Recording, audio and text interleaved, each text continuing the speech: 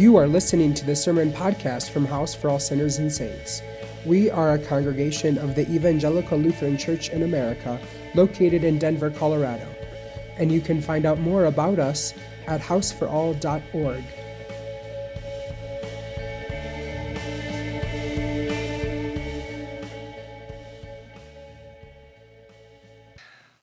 Know this: God's unfailing love, mercy, and grace are yours this day. Pastor Wiley, good people of house, here we are again.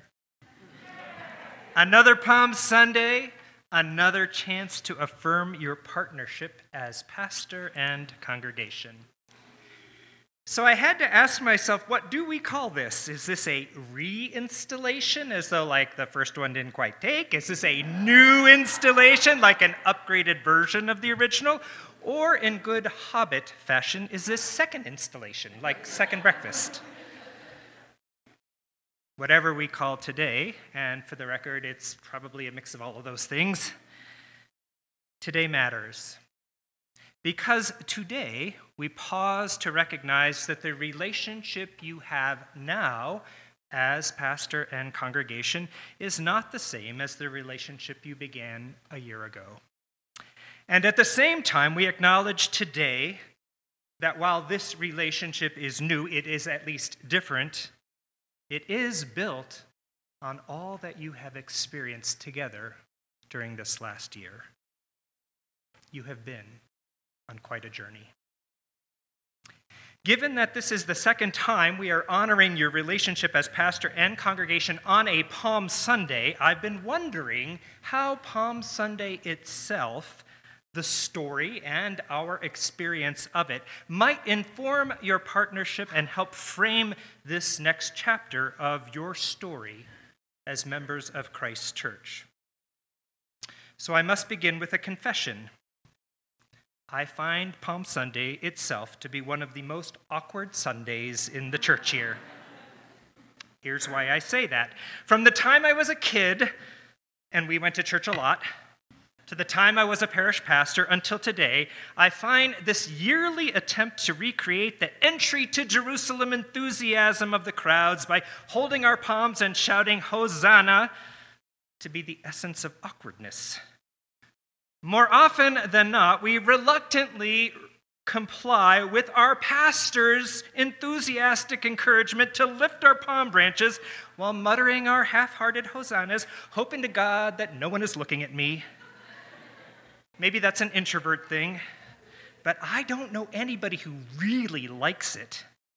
And yet we do it over and over again every Palm Sunday.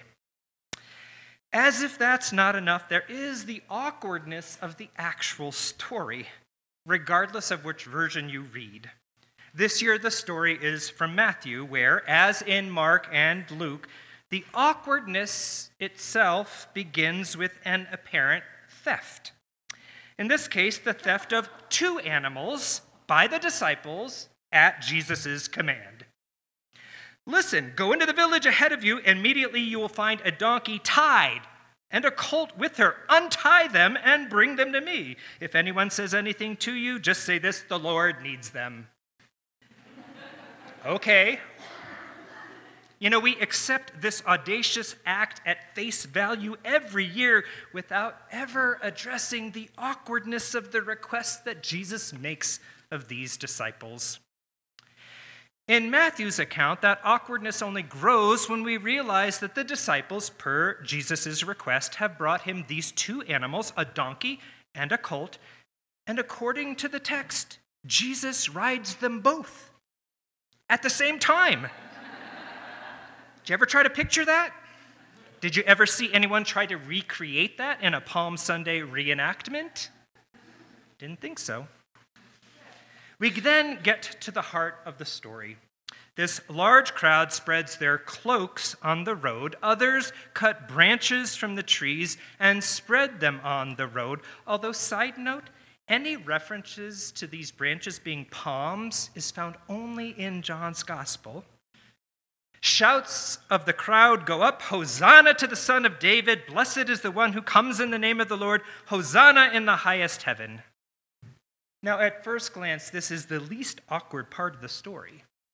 Given the fact that Jesus has acquired a reputation across the whole region through his ministry of healing, his miracles, and teaching, you would expect some enthusiasm on the part of everyone. Which is why what Matthew says next seems strange. The whole city was in turmoil, asking, "Who is this?" Now, I tend to hear that question with the voice of awe. Who is this? But it could just as easily be read, who is this guy? Unlike present-day rallies where everyone has their well-marked t-shirts, hats, and flags and are 100% behind their guy, the arrival of Jesus in Jerusalem creates turmoil and confusion. Who is this? Awkward at best for a prophet whose fame was supposed to have preceded him. Perhaps the most awkward aspect of Palm Sunday isn't contained in the story itself or in our often lame attempts to recreate the crowd's enthusiasm, but in the paradox of feigning joy when we well know what's coming next, when we well know where the story goes from here. On Palm Sunday, we're expected to cry out, "Hosanna," when we know that what happens next is messy, really messy. Betrayal and denial and judgment, crucifixion and loss and death and grief. And then, yes, after 3 days, the surprise of resurrection, where we begin to discover some meaning to this pain and heartache. But on this day, positioned at the start of Holy Week, and knowing all that lies ahead, celebrating Palm Sunday is awkward. And yet without it, we cannot enter into the messiness and the ultimate meaning of the rest of the story, of the rest of the Jesus story. Which is not a bad way to understand or frame what happens when we gather for an installation, whether it's a reinstallation, new installation, or second installation. What happens today positions you as pastor and congregation for the messiness and the ultimate meaning of the rest of your story as Christ's church. I've thought a lot recently about the messiness and the meaning of our story as Christ's church. When I say messy, I don't mean that lighthearted, messy church spontaneity that comes about when we operate informally or when things don't quite go the way we plan. No, I mean human messy, real messy, the messy of betrayal and denial and judgment and death and loss and grief. All of that mess within our life as the church. I mean the kind of messy that creates the need for the writer of Ephesians to assure the faithful, as we heard a bit ago, that Christ is our peace. In Christ's flesh, Christ has made both groups into one and has broken down the dividing wall, that is, the hostility between us. I am one of those people who wants to desperately believe that the messiness in the church should be the exception, not the norm, especially when the world around us is so much of a mess. And yet, day after day, I witness the messiness that is part and parcel of our story as Christ's church. And it's painful. It's painful when fellow members of a congregation who have worshiped and communed at the same table for decades no longer speak to one another because they could not agree about wearing masks in church during the pandemic.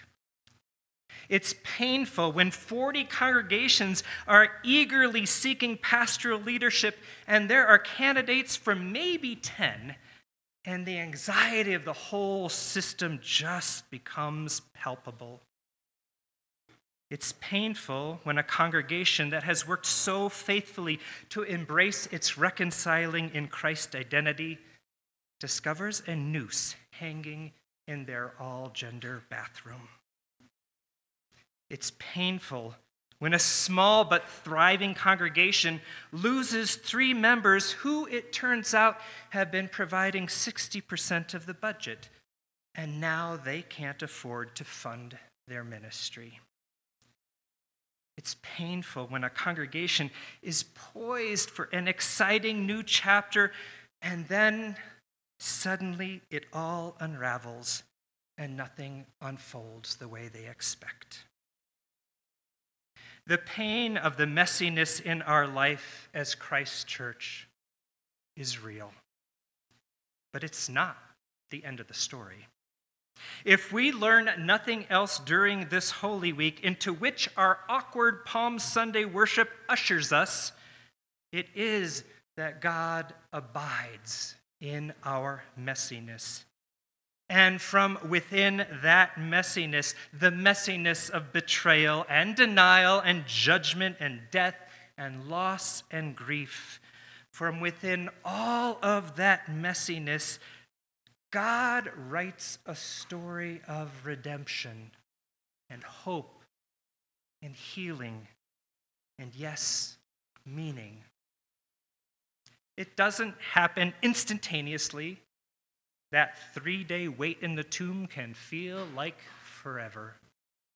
Yet the promise of God to bring meaning from the mess stands. Period. It stands for you.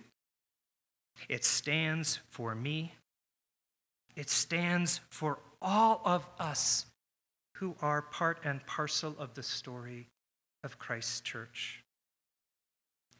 I'm learning myself after 35 years in ordained ministry to lean into that promise still, to lean into the messiness, to hold it lightly rather than have it consume me, so that there is space to ask how God is abiding here, how God is working to redeem this, how God will ultimately bring meaning.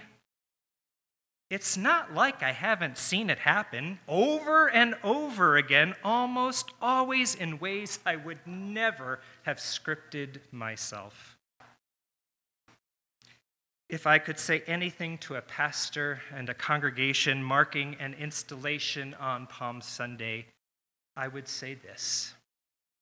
Awkward though it may seem, allow yourselves to fully celebrate today. Even as you know that what lies ahead will be messy, human messy, for the promise stands for you. God in Christ abides in our mess, including our mess as Christ's church. God in Christ, by the power of the Holy Spirit, brings forth from this mess redemption and hope and new life and, yes, meaning. That is the promise. That is the way God's story goes.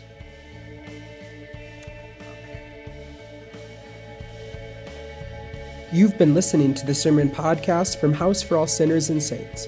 If you would like to support the ongoing ministry of our church, please visit our website at houseforall.org/giving.